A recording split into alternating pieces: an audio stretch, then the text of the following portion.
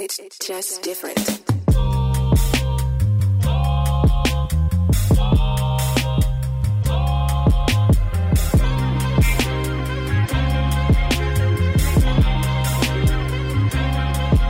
What is going on, everybody? Welcome back to another episode of the Instant Replay Podcast. As always, I am your host, Dominic Shirosky. Very happy to be here with you all. Little bit of news, unfortunate news, for those of you who don't know. So I posted on Twitter, earlier. We didn't have an episode this past Tuesday. I was not feeling well. Went and actually got a test yesterday. I do, in fact, have COVID, but feeling fine. I'm vaccinated, so basically just means I'm going to be sitting here in the house for the next 2 weeks or so, but feel fine. So thank you for all the well wishes and the get well soons and all that other stuff. But COVID is not going to stop the pod.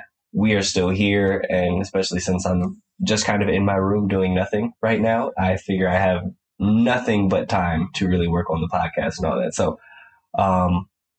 that's what I got going on here. But like I said, thank you all so much. I'm sure you can probably hear it a little bit in my voice. I'm still a little congested, but we're going to get through it. But yeah, like I said, so here we are, and I'm just going to jump right into it. So we're going to start off with some football today, which only makes sense. I mean, hey, we have 20 days left. I think we're less than 3 weeks away from Thursday night Cowboys versus Buccaneers, and I cannot wait. I am super excited for this season to start. And you know what? We got a couple other topics that we're going to get into, but I want to talk about this first. Preseason games matter, and I understand for many of the casual fans, preseason games don't matter. And, for a lot of us, they don't matter, especially for guys that have kind of supplanted their spot on a team and stuff like that. But I don't know. Maybe it's just because I am a self-admitted sports junkie. I love preseason games. I love watching young guys. I love seeing guys who could possibly make the team. All of that stuff. And I think they are important as far as getting into rhythm and things like that. I think all of that stuff is really big and really important. And maybe it is because last year, due to COVID, we didn't have any preseason games. The preseason games this year have felt amazing. And again, maybe this is just me, missing out on preseason games last year, but having the games this year, seeing fans in the stadium, all of that stuff has been really, really, really cool. And I've really appreciated them a lot. But speaking of preseason games, that actually brings us into the conversation that I wanted to talk about, which is quarterback competitions. And I would say there are maybe four quarterback competitions that are real throughout the league right now. There are 4 teams that I would say have a legitimate quarterback competition. And one of those teams was on display last night with the New England Patriots. Now, the New England Patriots, obviously, as we all know, signed Cam Newton last year after he was released from the Panthers, and Cam Newton was just kind of sitting around waiting for a team to come and get him. Of course, the New England Patriots were the team that finally did sign him to a 1-year contract. He goes to a New England team that was absolutely devoid of weapons. It was a bad situation. There was no way that Cam was going to really succeed in that situation, right? And with the lack of talent around him. Also, he caught COVID last year, so he didn't really have a breakout year. He didn't have much to really hang your hat on.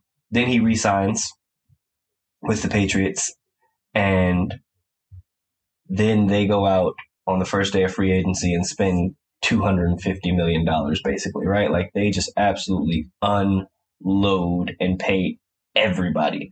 But it was a smart move. They went and they got a bunch of much needed talent for this team. And, then the draft comes around and all of the talk is about you know, is Mac Jones going to go number 3 overall? This, that, and the third. Ends up being Trey Lance going. The 49ers take Trey Lance. Mac Jones falls all the way to the Patriots. They take him at 15. He falls right in their lap, right? And so now we're in this situation where we have the New England Patriots figuring out who's going to be their starter. Now, granted, Bill Belichick came out early, right? Bill Belichick came out early and said, hey, Cam Newton's going to be our starter. However, I don't know how long you can keep Cam on the field after seeing the way Mac Jones has played so far in this preseason. Mac Jones has looked really good in these 2 preseason games. And granted, it's only 2 preseason games, and he's gotten way more snaps, and he's going up against second and third string guys. But Mac Jones, everything that we heard about him coming into the draft, right? So his accuracy, the intelligence that he has of just understanding what to do in certain situations, being able to see a defense. Now, granted, he's not having to read anything that's too difficult right now because everyone's just kind of playing pretty basic scheme defenses. But Mac Jones is playing very, very, very well. Now, as of last night, Cam Newton had himself a pretty damn good game as well. And I think this is a competition that's really going to start to heat up because, and it's similar to the one in Chicago, where the quarterback styles are just so different. So obviously, Cam Newton came out. He goes 8 of 9 for 103 yards, touchdown pass. Right, pretty good series for him. Mac Jones was 13 of 19, 146 yards. Did lead a touchdown drive that was like 96 yards. Had a very good, crucial pickup that started with like a 3rd and 13 that they were able to convert or something like that. Mac Jones has shown all the poise and all the accuracy that we saw out of him in Alabama.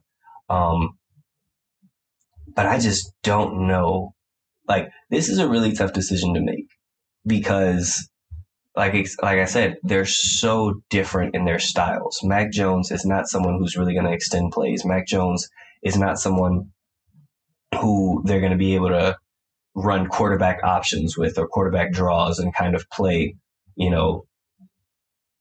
10 on 1 or something you get what I'm trying to say there, not 10 on 1, but that idea of just kind of having your quarterback be the primary runner on certain plays is so frustrating for a defense because you kind of don't really have enough guys, right? Especially with a runner like Cam who is big, who can move. It adds a different dimension to your offense, right? On the flip side, Cam is nowhere near. Cam never in his life will ever be as accurate as Mac Jones is with the ball. That's a fact. And it's not me trying to rip on Cam Newton. I love Cam. He will never, ever, even at his best, he will never be as accurate of a thrower as Mac Jones is. Mac Jones he's not going to wow you I don't think early in his career, he's not going to wow you with big gaudy numbers, right? Like he's going to have a bunch of games, especially if he becomes a starter. He's going to have a bunch of games where he maybe completes, like he'll have a game where he probably completes like 33 passes, but only ends up with like 260 yards, right? Because it's going to be death by 1,000 cuts. He's going to paper cut you to death. He's probably not going to hit you over the top a bunch, at least not early. But his accuracy with the talent that they have, he doesn't have to make big plays. Whereas Cam Newton isn't really a check down type of guy. And I think that's what makes it so tough trying to figure out between who should be the starter. Do you go with the experienced guy who, granted, Cam Newton, and when you really look at some of the stats that Cam Newton has, you can make the case that Cam Newton has had a Hall of Fame career. Winning an MVP, Super Bowl appearance, most rushing touchdowns by a quarterback. Like his resume, when it is all said and done for Cam Newton, his resume is going to be up there, and I think it will be hard to keep him out of the Hall of Fame. But as of right now, what I guess it's a matter of where do you want this offense to go? Do you want to have that extra dimension of being able to run the ball? Because I think that is going to be a big part of it, right? Like they're obviously going to want to run the ball a lot. And having Cam, I think, only strengthens your run game because now you have that dual threat quarterback. But Mac Jones just seems like the guy that fits what Bill Belichick and McDaniels want to do. You know, he can come in and be a game manager, which, I mean, when you look at Tom Brady's first couple of years in the league, that's exactly what he was. He was a game manager. They won with defense, and when Tom needed to make a play, he could. But mostly it was just don't make big mistakes. And the Patriots, to me, I think have the toughest decision, in my opinion. I think they have the toughest quarterback competition because the styles are so different. But I don't think that there's such a wide gap as far as talent or as far as what you can get out of both quarterbacks. Like I think both quarterbacks could lead the Patriots to the playoffs this year. Whether Mac Jones is starting or Cam Newton, I fully believe that either one of them can lead this team to be a 10-win, like 10-7, maybe 11-6, and make the playoffs. Maybe even win their division, right? That's how good I think both of these quarterbacks are. So I genuinely, I don't know. You know, like this is one of the this to me is the toughest of the quarterback competitions, in my opinion. I really don't see anywhere else where they really have as tough of a decision to make. Now, that kind of leads into some of the other teams that have some quarterback competitions, you would say. San Francisco. Okay, so people are going to say San Francisco. So let's throw the ones that aren't as, to me at least, aren't as interesting. We can go ahead and throw San Francisco out of this conversation. I don't think there's a quarterback competition in San Francisco, to be completely honest with you. I think that Kyle Shanahan has every intention of playing Jimmy Garoppolo this year, letting Trey Lance sit, because as much as I do like Trey Lance and his abilities, he's unrefined and he's raw. He's going to take a lot of developing, right? He's a project. Now, he's a project that has a ton of upside, but he is still a project nonetheless. I don't think it would be in his best interest to go out there and start him from day one, especially when you have a quarterback in Jimmy Garoppolo who, let's just be honest, say what you want about Jimmy. Whenever Jimmy is healthy, the 49ers win games. That's just a fact. When Jimmy is healthy, the 49ers win games. When he's not, they lose. It's just that simple. So I see why the 49ers, and really they're set up in a great situation because they can ride this year out with Jimmy, possibly trade him or let him walk. And then I think a year of tutelage under Mike Shanahan, I think would be great for Trey Lance. I think Trey Lance's time is next year. And speaking of whose time it is, that brings me to the Chicago Bears. So Andy Dalton, you know what? I don't want to poo-poo on Andy Dalton. Listen, I'm a Pittsburgh Steelers fan. And while Andy Dalton played for the Cincinnati Bengals, and I did maybe call him everything but a child of God in many of my years of fandom when we played them, I do like Andy Dalton, right? I think he's a cool guy. Had some really good years in Cincinnati. Never won a playoff game, but had some really good years in Cincinnati. And I think he was in a bad situation in Dallas last year. And I want to say this. I don't think Andy Dalton will be terrible in Chicago if he were to be the starter. But Andy Dalton made some comments, where people were asking him about Justin Fields and how he's dealing with, the fans basically wanting Justin to be the guy and wanting Justin to go out there. And he kind of made some comments where he said, I love Justin. I love his progression. Justin's going to be a great player. And he's going to have a great career, but this is my time. I came here to be the starter, and that's what I'm working towards. And one, great for Andy. Great. Great for Andy. That's wonderful that you feel that way. I love that confidence out of you, right? However, there's not a single person in the city of Chicago who believes that. And Matt Nagy, Ryan Pace, I understand they've come out and they've said from the jump that they want to start Andy Dalton, and Andy Dalton's going to start, and they're not going to throw Justin Fields to the fire. And Matt Nagy said, hey, listen, I want to do what's good for Justin Fields 10 years from now, right? Like, I want to make sure Justin Fields is set and do what's best for his career, not just what's best for us this season. And I get that. And that's the right thing to say in public. But the truth is, you don't have that luxury. I've said this a million times. Ideally, yes, you would sit Justin for a year. Ideally. But guess what? This isn't an ideal situation. Matt Nagy and Ryan Pace, you all are coaching for your jobs right now, right? Like, Ryan Pace, that's why you made this move. That's why you mortgaged so much of the future to trade up and get Justin Fields. Because if Justin Fields hits, my ass is saved. My job is good. I still got a paycheck coming, right? I can still walk in this office the next day. And so with that being the case, it's so hard. It is so hard for me to see any situation where the Bears do not have Justin Fields out there day one. Like, just because of all of the mounting pressure, but also, like, it's obvious that there is such a talent gap between these two, right? And that's why I said it's a little different from what's going on in New England. While it's similar in the fact that you have two quarterbacks who are very different in their style of play, I don't think the talent gap between Mac Jones and Cam Newton is very wide. I think it's actually pretty close. I don't think there's that big of a gap at all.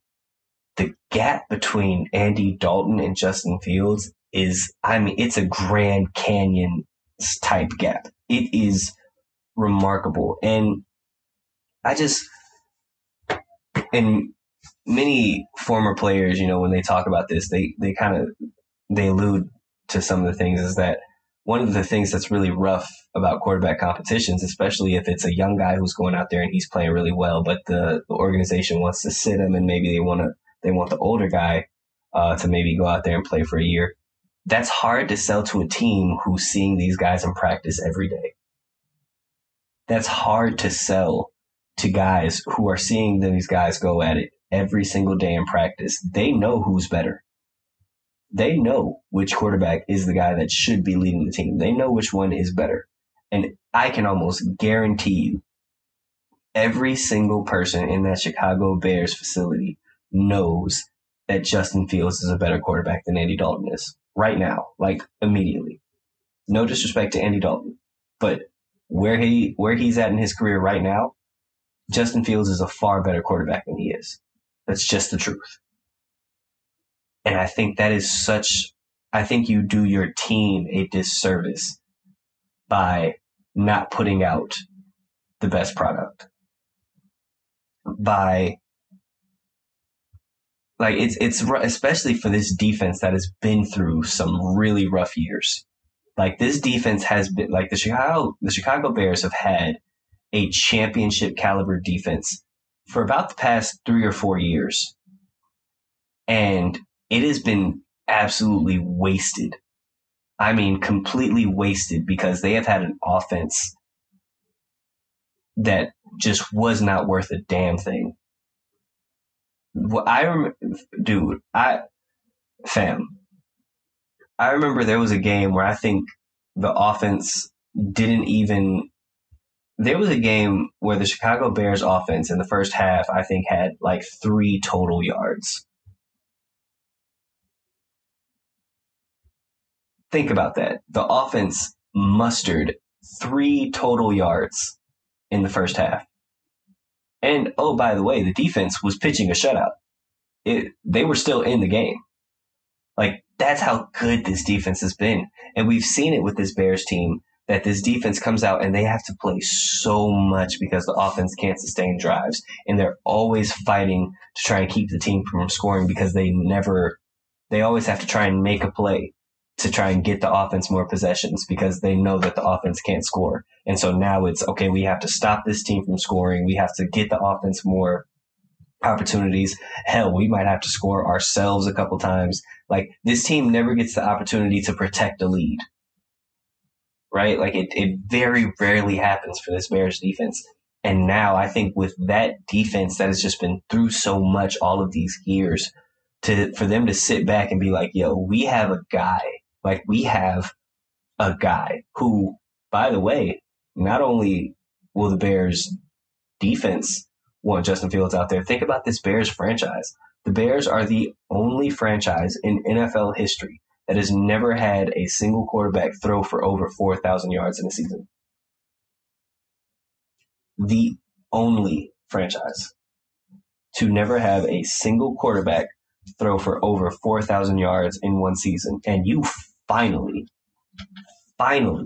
have a guy that might be able to do it in Justin Fields. And you really think that the fans are going to sit back and appreciate Andy Dalton time? No. Listen, Andy, I like you. I think you're a good guy. Your time was in Cincinnati. It's not your time anymore. It's not. Point blank, period. It's not. And you can tell yourself that, and that's the mentality that you should have, and I'm sure they will appreciate you having that level of confidence. But the truth is, it is not your time. Your time was 5-6 years ago when you were in Cincinnati. You had some good years, but your time is up. It's Justin Fields' time.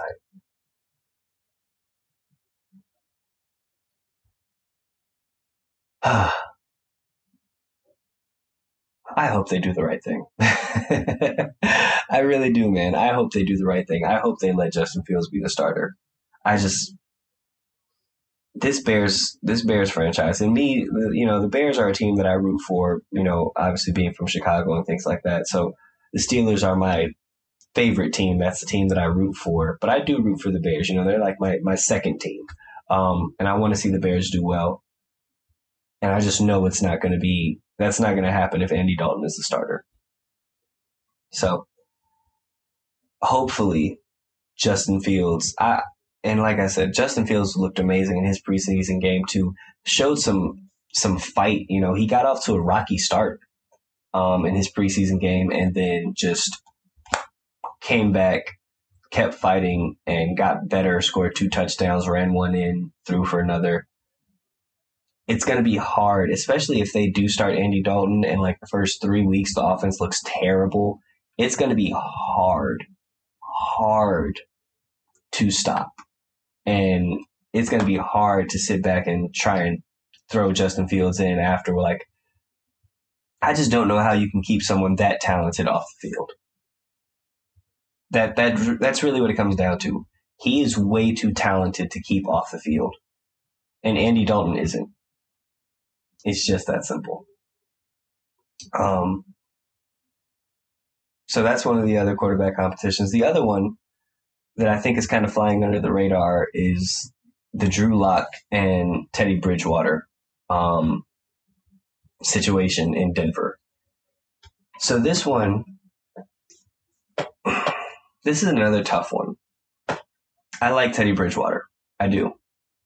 However, I think we all know what Teddy Bridgewater is at this point. And granted, he hasn't really had a fair shake. He had a terrible leg injury where it looked like he was almost going to lose his leg, almost end his NFL career with that leg injury when he was in Minnesota.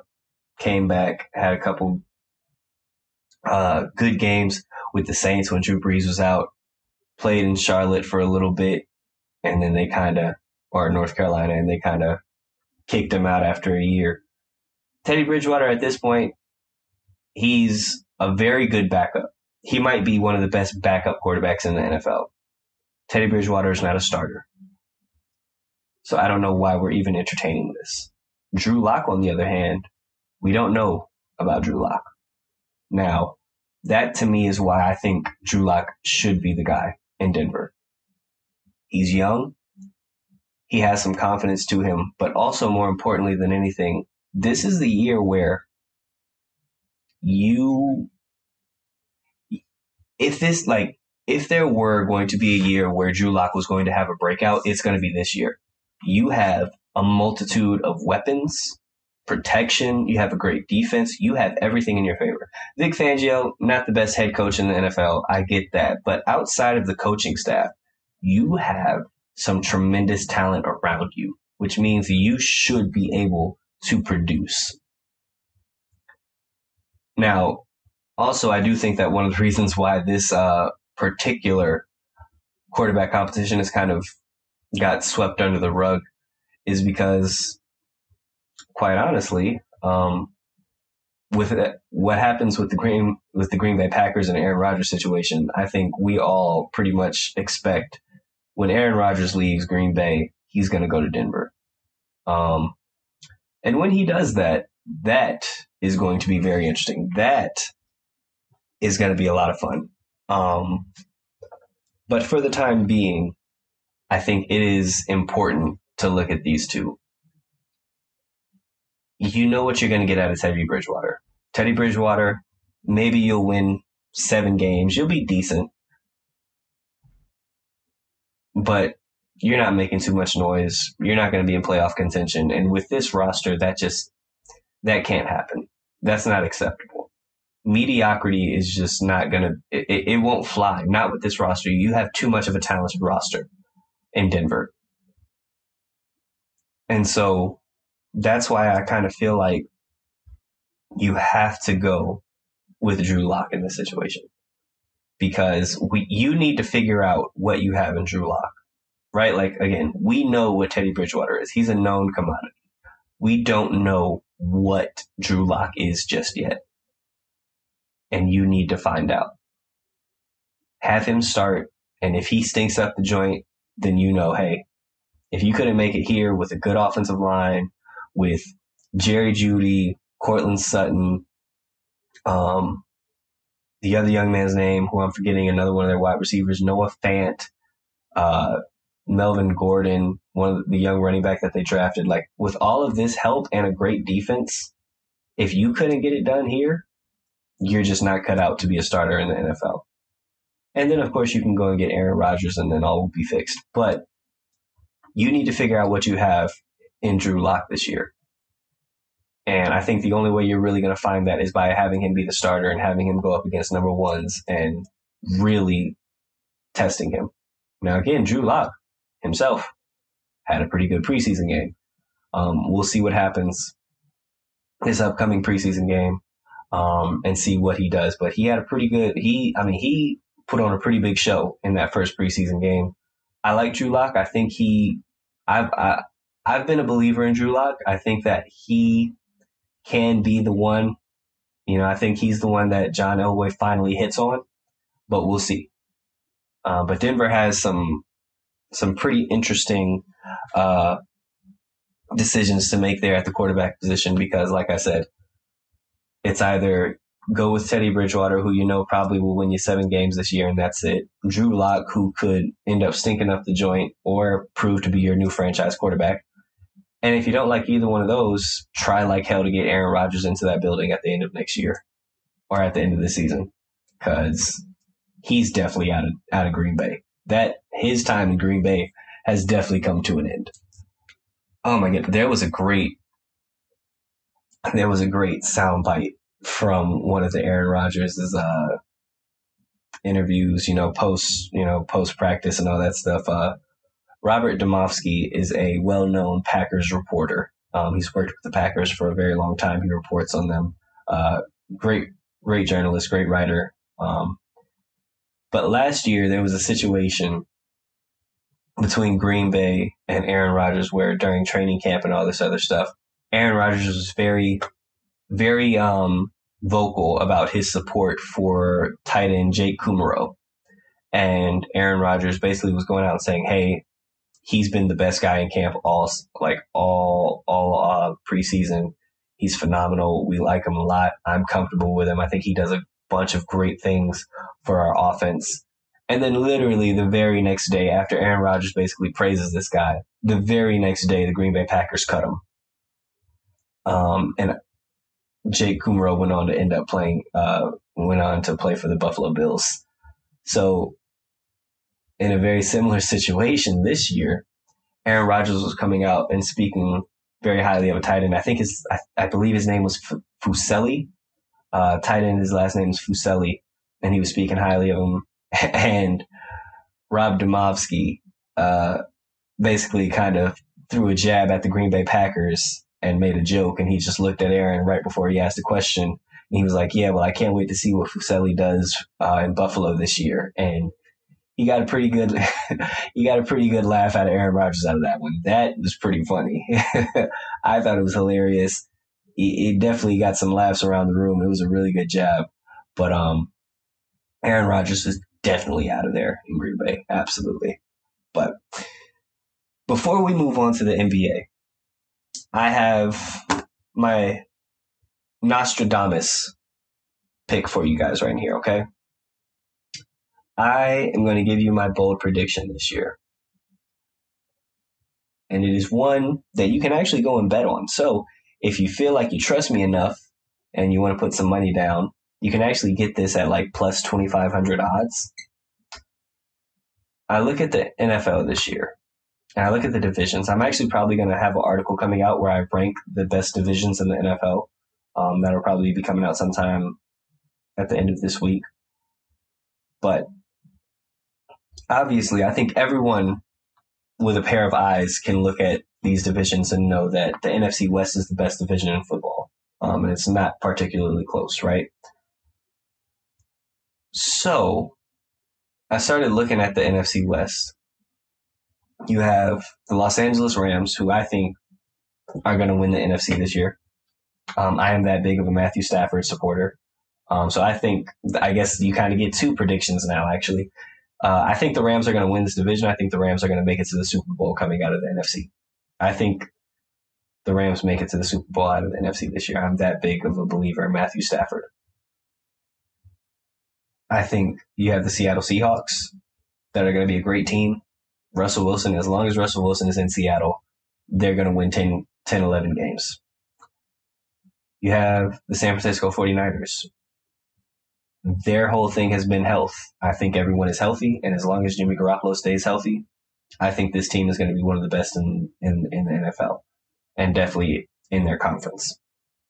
And even if now, with Trey Lance there, even if Jimmy Garoppolo does go down with an injury, they have a competent backup who can maybe even take this team to higher levels than Jimmy Garoppolo could, because Trey Lance definitely has a much higher ceiling than Jimmy Garoppolo does.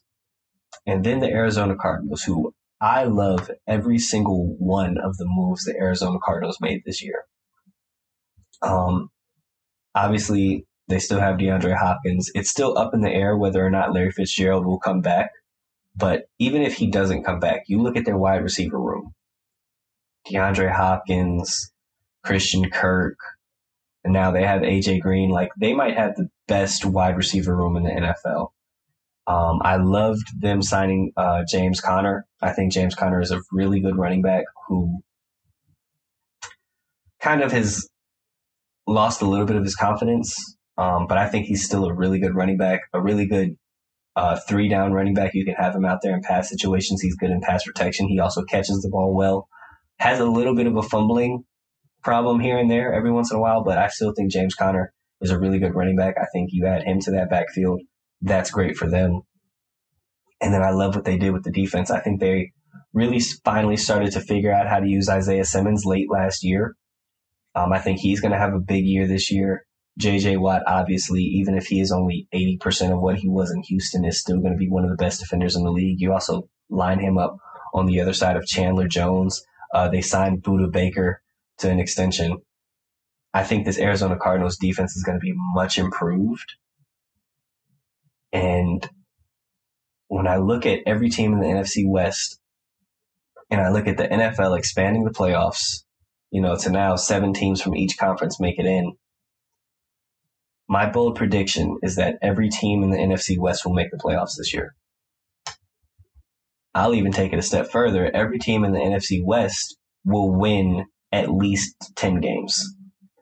That is how good I think this division is. This is easily, head and shoulders, by far the best division in football, and it's not even close. They are miles ahead of everyone else when it comes to competition. That division is just tough in and out. And I know some of you were probably sitting there and saying, okay, that's absolutely crazy, right? But look at what the odds are, okay? Rams. I don't think there's like Rams, Seahawks, 49ers. I think, given that they all stay healthy, I think we all can agree that those are playoff teams. So then it becomes, okay, what other divisions do you think can have multiple teams get in? You look at the NFC South. It's really just the Buccaneers. The Panthers have Sam Darnold now, and I think Sam Darnold will be able to catch his stride in Carolina, but it's the first year there. They still need to figure stuff out. I don't think they're all the way back. I think they'll be a decent team. I think they'll be a pretty good team, like an 8-win, 9-win team, about 500. They'll be better than they were last year, but I don't think they're going to be anything special. Atlanta, same deal. I think they'll be better than they were last year, but they didn't really address too many of their real big needs. So if you're Atlanta, again, I think you'll be better than you were last year, maybe by 2 or 3 games. Maybe you win 7 or 8, maybe even 9. And then the Saints, I mean, no Drew Brees, no Michael Thomas. Their wide receiver room is terrible. They lost their number 1 and 2 tight end. They've just lost so many pieces on this team. I think the Saints are going to be terrible. Like, until Michael Thomas comes back, who's going to miss probably the first 7 games of the season, the Saints legitimately might go 0-7 to start the year. I'm not being facetious about that. Like, I genuinely believe the Saints can go 0-7. I think at best they go 2-5 to start the season off. But the Saints are dead this year, right? So you can put a fork in the Saints this year. So the NFC South doesn't really have anyone to contend outside of the Buccaneers, who obviously are going to win that division and they're going to be guaranteed a playoff spot. Then you go to the NFC East. I just don't believe in Dallas. And I don't believe in Daniel Jones. So I don't believe in the Giants. I think the Giants have a really good team. I think the Giants have a ton of offensive weapons. But the biggest problem is that the New York Giants still don't have a good offensive line. And that has been the bane of their existence for the past couple of years. They have a good defense that is feisty, that is tough. When you look at just the weapons that they have at skill positions, the Giants are one of the best teams in the league. Think about it. You have Saquon Barkley in the backfield. You have Kenny Galladay on one side. You have Kadarius Toney that you just drafted. You have Sterling Shepard. You have Evan Ingram. Like, they have a ton of talent on that team. Darius Slayton. I believe they signed Zach Rudolph. Like, they have a ton of talent in New York. The biggest question is their offensive line and their quarterback. And I don't believe in either. So the Giants, to me, I don't see them making the playoffs.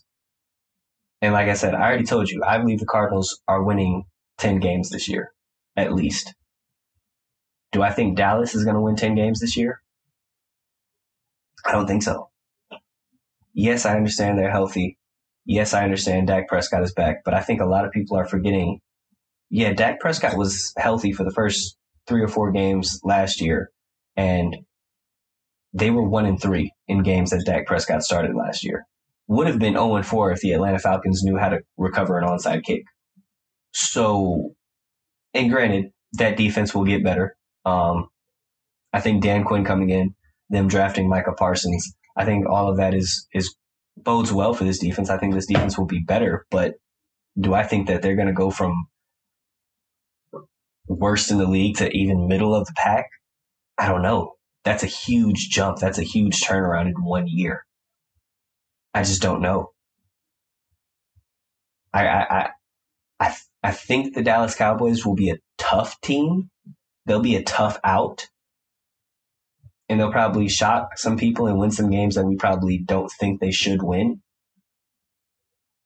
But playoffs, I don't see it. I think this division is Washington's to lose. And I just don't know if Dallas doesn't win this division, I don't think they make the playoffs. That's kind of how I feel about the NFC East.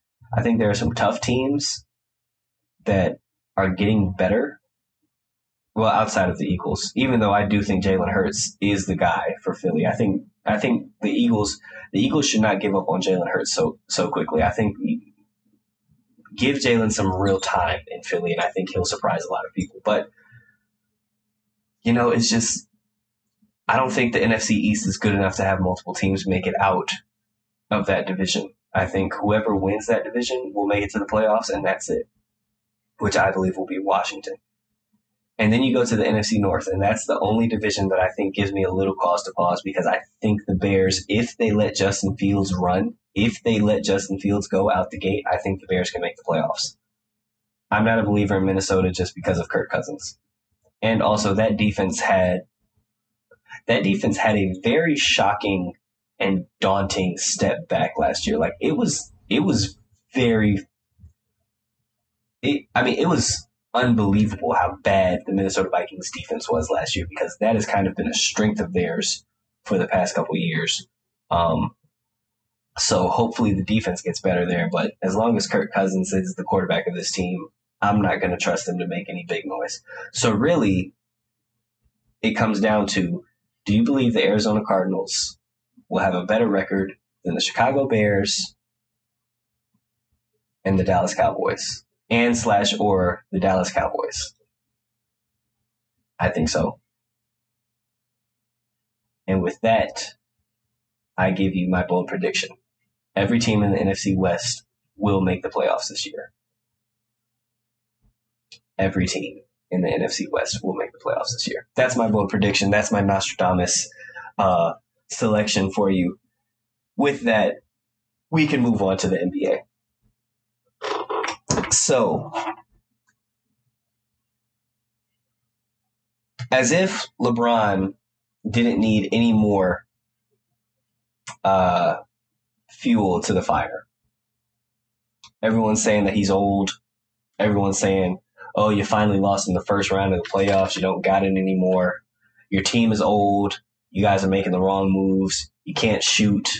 Now, recent poll came out that basically states that not a single voter voted for LeBron as the best player in the league.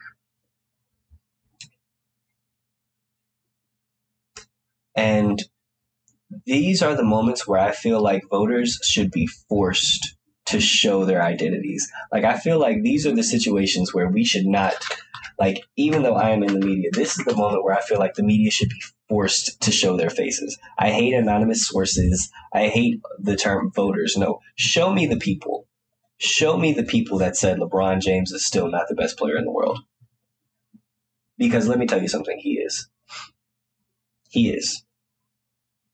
And it's honestly not close.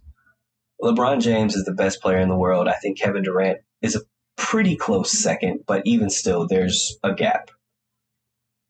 What LeBron has been able to do is nothing short of greatness. I mean, the way he keeps his body in shape, staying at some level of a peak for this long into his career, it's something we've never really seen anyone do before. And like I said, LeBron James, for my money, is the second greatest player of all time. For everyone to sit back here and try and tell me that LeBron is not like, no one voted for LeBron? How does that happen? How? That makes no sense whatsoever to me. Like, I cannot believe.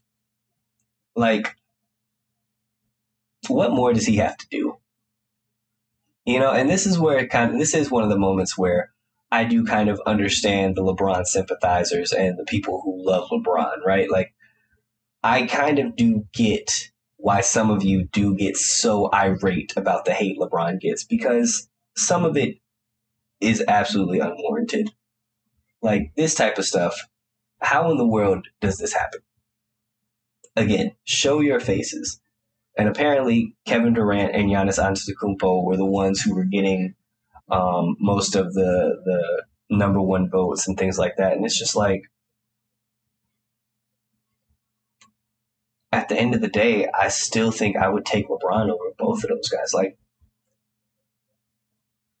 LeBron just does so much, man. And I do want to start appreciating LeBron more. Because I do think it's something that I think I have spent a lot of my time watching LeBron has been, one, bitter because he was beating the hell out of my Bulls for a lot of those years.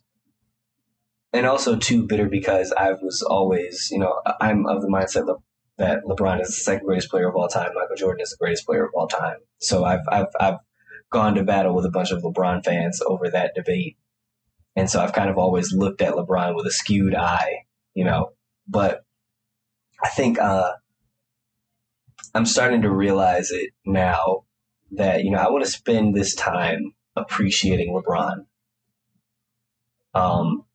Like with Kobe Bryant, I don't think I really appreciated Kobe until his last game. Like, I've always hated the Lakers, so Kobe was just like the greatest Laker of all time. So I just hated him like his entire career. Had a ton of respect for him as a person, had a ton of respect for him as a player, but I just hated Kobe.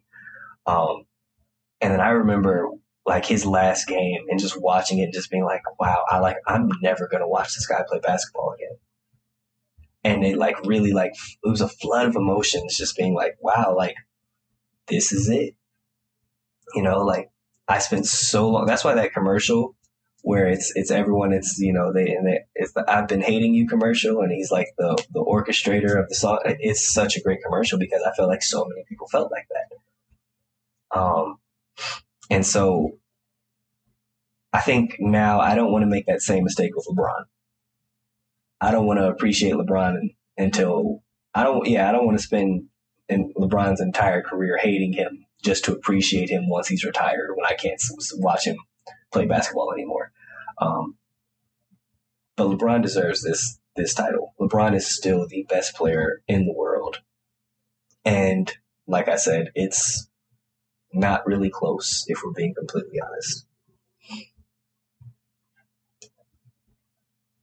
Now that we've praised LeBron and given him his props, let's talk about one of LeBron's former teammates, Dennis Schroeder. Dennis Schroeder. Oh my goodness. Dennis Schroeder, I feel for you on this day.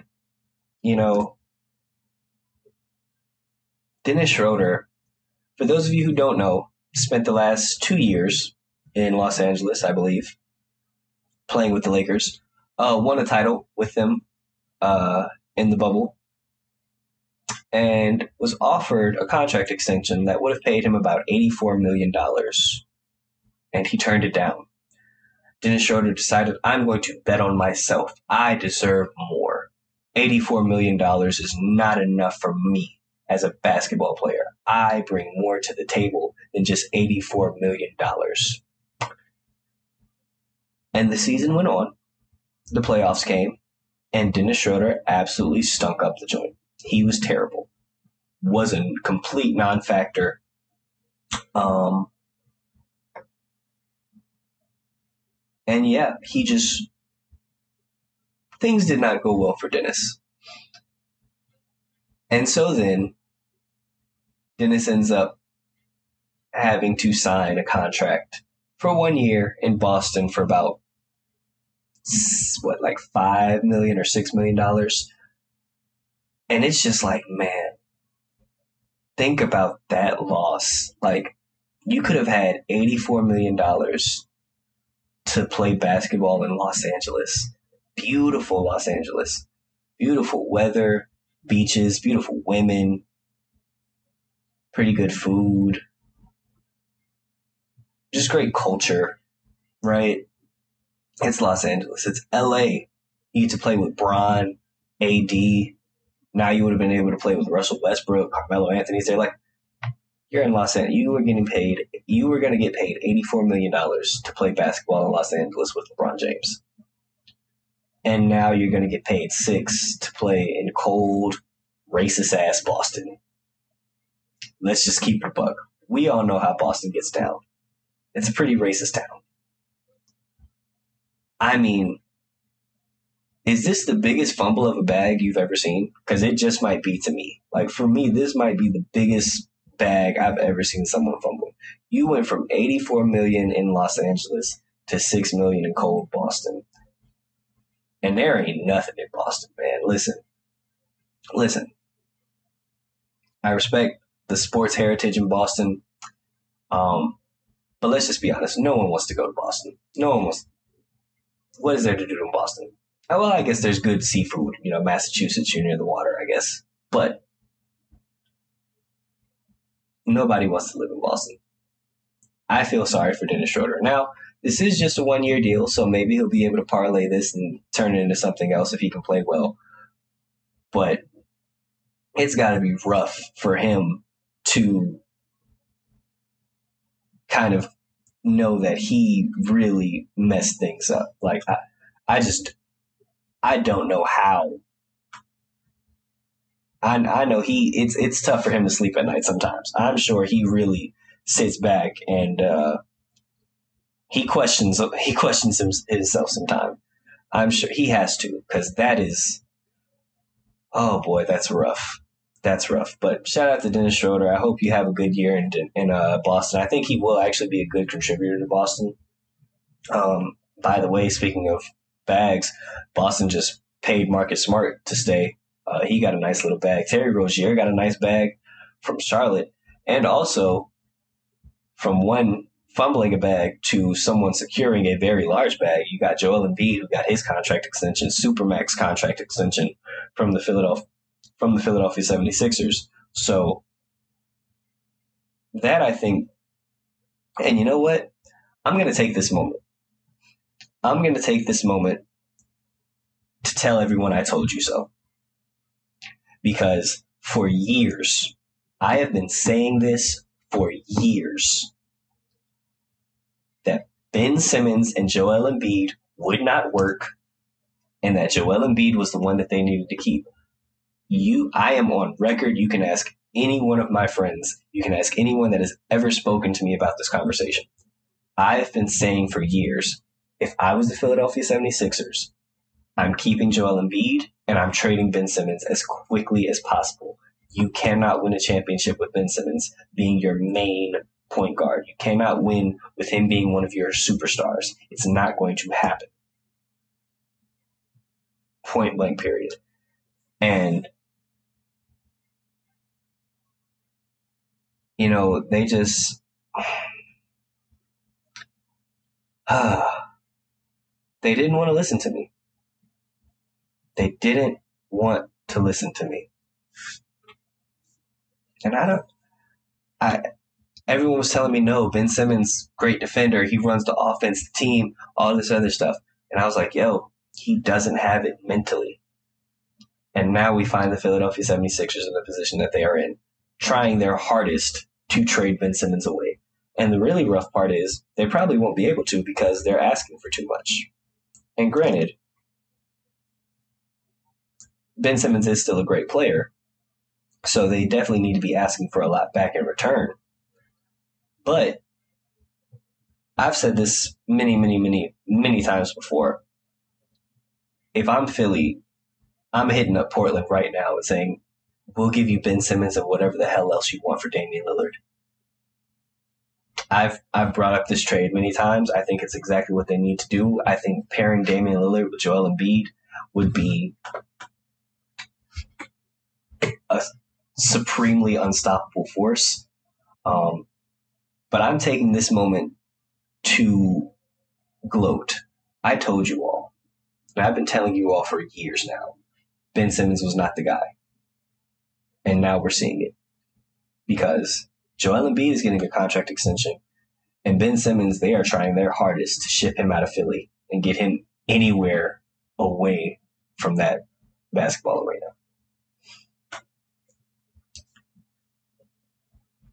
real quick before we head out of here, there was one move that I think is pretty interesting, which was the Clippers trading away. Well, I believe it was Rondo and Patrick Beverly to get Eric Bledsoe. And I have to say, I really like that move. Eric Bledsoe is one of the more underrated point guards in the league. He's a good defender, has pretty good athleticism, can shoot decently, can score. Like, he does everything pretty well. He's not great at anything, but again, he does everything pretty well. And I think that was something, again, that we saw with this team where they struggled 2 years ago, where they just kind of struggled to create offense for other people outside of Kawhi Leonard and Paul George. Reggie Jackson obviously had one of the best postseasons of anyone last year. He got a really big contract extension to stay with the Clippers, which was well-deserved because he played out of his mind. But now you add Eric Bledsoe to that team. I like that the Clippers didn't blow this up. I am happy about that. I like that the Clippers decided that they were going to stick with this because it would have been very easy after they were up, 3-1, blowing that lead to Denver in the bubble. It would have been very easy for them to just be like, okay, we're blowing this whole thing up. But they didn't. They stuck with it. Paul George really emerged this year and with Kawhi Leonard dealing with injury. Kawhi Leonard, he's re-signed with the Clippers. He's going to be back. The Clippers, man, I'm keeping my eye on them. I feel like this is a team. I don't think that they're going to have a reign of dominance, but I think this is a team where if a couple things go right for them, they could wind up winning a championship. I really do believe that. I really do. I look at this team. I like their makeup. If Paul George is going to continue to play the way he did in the postseason moving forward, and you have a healthy Kawhi Leonard, you get Eric Bledsoe, you have Reggie Jackson, you have Zubac, one of the Morris twins is there, Serge Ibaka. Like, I like what this team can do, and I will give Tyronn Lue some props, and I will officially apologize. I thought Ty Lue was someone who I didn't really think he was a good head coach. I'll be honest with you. I thought he was just one of LeBron's lackeys who got the job because he was homies with LeBron and then got a bunch of credit because he kind of was just a puppet coach on a team that had LeBron James, Kyrie Irving, and Kevin Love. But I saw marketed improvement out of this Clippers team from last year. Like, there was a big difference from what the Clippers looked like this year compared to what they looked like under Doc Rivers last year, and they were much better. So I want to give Ty Lue his credit. I'm excited to see what the Clippers do moving forward. I am. And last bit of news before we get out of here, it looks like we have our Christmas Day matchups set for the NBA schedule. The NBA released what the matchups will be for Christmas this year, and I gotta say, I like some of these. Whoops, dropped my phone. I'm trying to look at the dates now, but no, I like some of these matchups. I think more so than anything, man. So here's what I will say. I think that Mavericks and Jazz at 10:30. That's going to be the late game. I could have gone for someone else. I would have liked. I definitely want to see Luka Doncic play on Christmas Day. I don't necessarily know if I wanted to see him play the Jazz. I think being that the Dallas Mavericks have met up against the Clippers in the playoffs 2 years in a row, you could have definitely threw the Clippers on there. I think that would have been more entertaining. To me, there are two games, though, that I think everyone is going to want to watch. That is the 12 p.m. game, the very first game of the day, Atlanta Hawks versus the New York Knicks. This is top-tier scheduling. This is what we want, okay? This is perfect. This is absolutely perfect. That matchup, NBA schedulers, you all could not have done this better. In all honesty, the only thing that could have been better was if this game was more in one of the primetime slots. But it being the first game of Christmas, I'm completely fine with it. You have Trae Young, who might be the most hated basketball player in New York City right now, going, I believe that game will be played in the Garden as well. Oh my goodness. Oh my goodness. That game is going to be incredible. You also have a new look Knicks now, well, not super new look. They kept some guys, but most importantly, Kemba Walker is there now, who I think gives them a little bit more gives them a little bit more firepower, and gives them a real,